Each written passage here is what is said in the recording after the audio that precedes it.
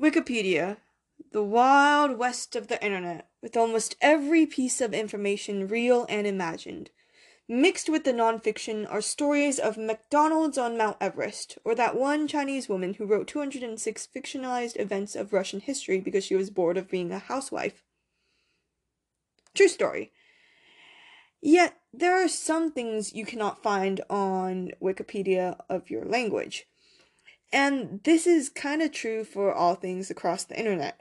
When researching about the Japanese World War II song Sato no Aki and its Mandopop counterpart Yojin Chueyen, as I changed the wording from English, Romanji, then to Mandarin, Chinese/Kanji, then to Japanese, Hiragana mixed with Kanji, why are there four writing systems? As the language changed, so did the amount of sources as well. So today, I'm here to tell you the story of these two songs.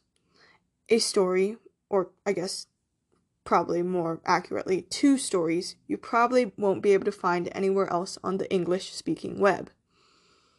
Note that a lot of these sources are translated using Google Translate, and although I avoided the Wikipedias, I do not believe any of them are academic. Most of the sources used for Sato no Aki were mainly small journals and blogs. For Yojin Chueyen, there were a lot of big sites like Baidu and Winshare City that made it harder to find a cohesive story and caused my computer to crash. Even so, for the Taiwanese sources, it was a bit extra hard since I use simplified Chinese and they use traditional, so I had to do that extra translation. Because a lot of key words, like names and songs, were really nuanced to Taiwanese and Japanese, if it weren't for the fact these two languages or the alphabets are really similar to simplified Chinese, it would have been near impossible for me to find all these sources. Yeah, this episode was probably my hardest to make.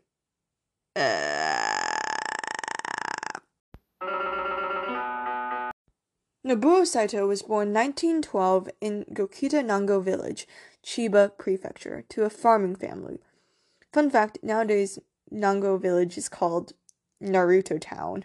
Yes, I know it's probably spelled using different characters, but still, Naruto Town. Like his grandfather, he became an educator, beginning as a substitute teacher at a local elementary school. In the 1930s, he entered the Chiba Normal School, now known as the Chiba University Faculty of Education, Division II, and graduated in 1931, and returned to teaching at that elementary school. In 1932, he met Saburo Ichihara, a senior teacher at the Inai Elementary School in Chiba City, and began writing nursery rhymes. They're not really nursery rhymes, I guess, more like poems for children. This might either be like a cultural thing or like a mistranslation. I don't know. You'll see later what I'm talking about. At the onset of the Pacific War, this dude began writing war nursery rhymes, but he felt unfulfilled. So on December 21st, 1941, he went outside in the cold and looked up at the night sky of Makuhari, noting how the stars sparkled like crystals. Some of the kids he taught had dads drafted, so why not a poem about that? So he drafted a poem about an elementary school kid in the Tohoku countryside writing a letter to his dad at war. This poem was called Hoshizuki-yo, Starry Night, and he would end up mailing it, along with several other nursery rhymes, to Minoru Kanuma. Yes, this is totally the correct pronunciation. A composer he had met before, who kinda ghosted him. Saito would eventually forget about mailing these rhymes. This is Starry Night, not the painting by Van Gogh. Quiet, quiet autumn in the village, nuts on the back door, the falling night. Oh, my mother and just the two of us. Boiled chestnuts, color pickup rice field. Bright starry sky, squeal of the night duck, the crossing night. Ah, that smile of your father, if you eat chestnuts, remember. Beautiful, beautiful Coconut Island. Protect me, please. Ah, good luck to your father. I'm alone tonight.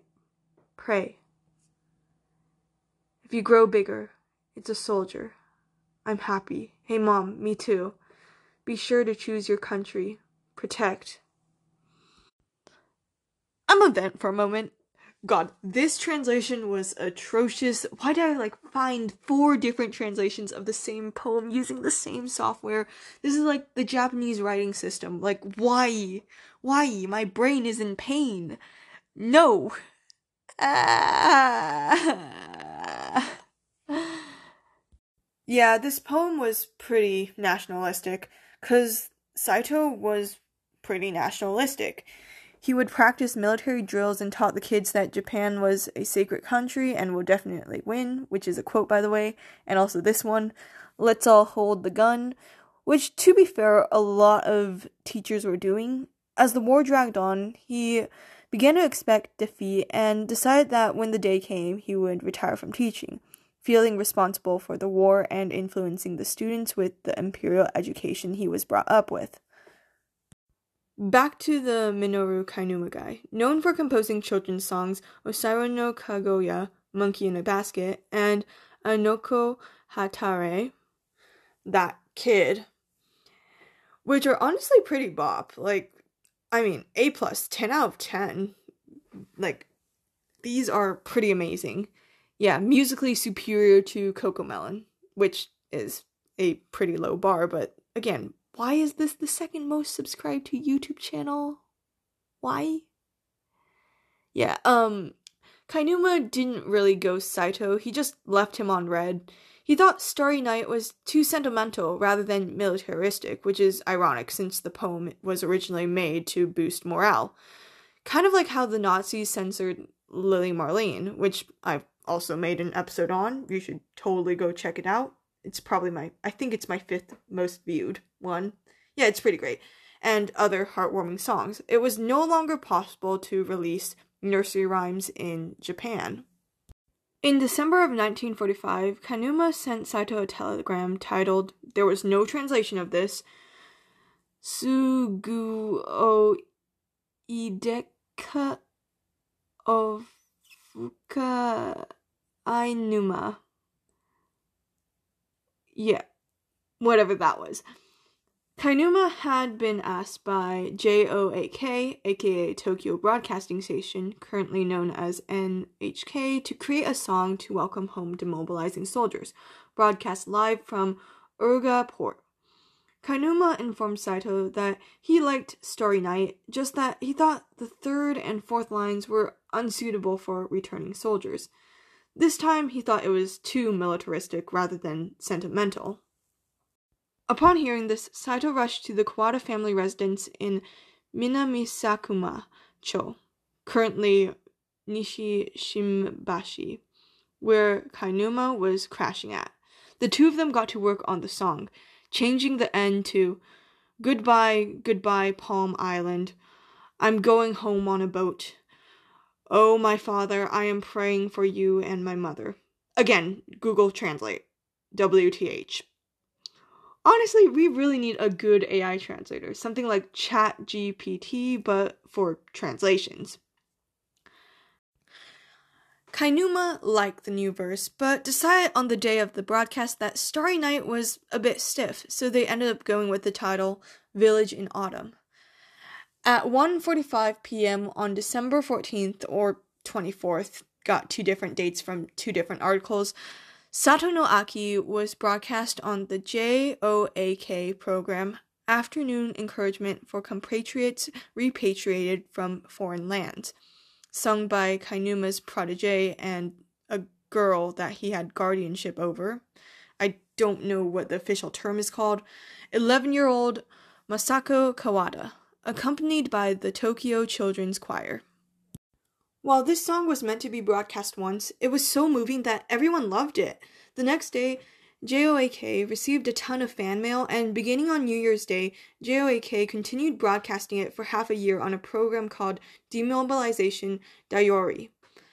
In March of 1946, Saito retired from his teaching position, but after the success of the song, he returned in 1947. As for Sato no Aki, it has been pretty popular there afterwards, being selected as one of the 100 best Japanese songs in 2007. Okay, so originally I was going to make a complete episode on both Sato no Aki and its Taiwanese counterpart, Youjin Shuiyan. See the smoke cooking again. However, while I did manage to learn more about the author and meaning of the piece, I was unable to find anything on the actual history of Youjin Shuiyan itself, or why the author chose to use the tune of Sato no Aki. If I do manage to find anything in the future, I will re-edit this episode, I guess. However, I don't expect that. But yeah, here's what I have. Hopefully you guys are satisfied, and yeah. The author, Zhuang Nu, was born on February 22nd, 1921 near Longfu Temple in Beijing to a general father and mother from a wealthy and famous family. He had an older sister, younger sister, and younger brother. He was pretty smart, and in high school was even offered to attend Peking University's journalism school. This was when Beijing was occupied by the Japanese during the Second Sino-Japanese War, and his family fell into hardship. So he turned it down, secretly leaving his family before they could tell him no, and joined the Kuomintang in their fight against the Japanese in winter of 1941. While crossing the Huanghe south, he was shocked by its beauty, so he changed his name to Huanghe to conceal his identity. In 1949, Zhuang Nu went home for the first time in 8 years. This would be the last time he would see his parents, as he would flee to Taiwan.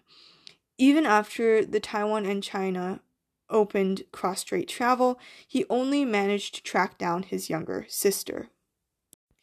In 1978, Zhuang Nu would write Youjin Shuiyan, a song inspired by his nostalgic feelings about Longfu Temple, Beijing, and the family he left behind. These themes are present across his other works, like Xiao Cheng Gu Shi, Small Town Story, Tian Mi Mi, Sweet Honey, and Haiyun, Sea Rhyme, which were sung by Taiwanese singer Teresa Teng, or Dong Li Jing, one of the most famous singers across Asia. Youjin Shuiyan would become one of her biggest hits. In conclusion, this episode was hard to make, but it was pretty enjoyable. I like learning about, stuff, and this is probably the only place, as I said before, on the English-speaking internet you'll probably find the stories. And yeah. And also, about Dong Li Jun, she is... oh my god. I would suggest you listen to her, honestly. She is absolutely... her voice is gorgeous, and... she is one of my favorite singers. She's up there with Vera and Edith Piaf. And, honestly, ask your, Thailandese grandfather, your Japanese mother-in-law, your Indonesian aunt. All of them would probably, know her name. And even if they don't know her name, they'd probably know her songs. Like I said, she was, huge, even in China. There's actually a pretty funny saying that, pretty much translates to, we listen to Deng Xiaoping during the day, we listen to Teresa Teng at night, which is kind of a play on words since the two share the same last name. Oh yeah, and I don't know why I'm mentioning this right now, but for both Chinese and Japanese, the last name comes before the first name, so Saito and Kainuma are both first names, assuming that Google Translate didn't mess the order of the words. Anyways, that was me fangirling for a moment. And yeah.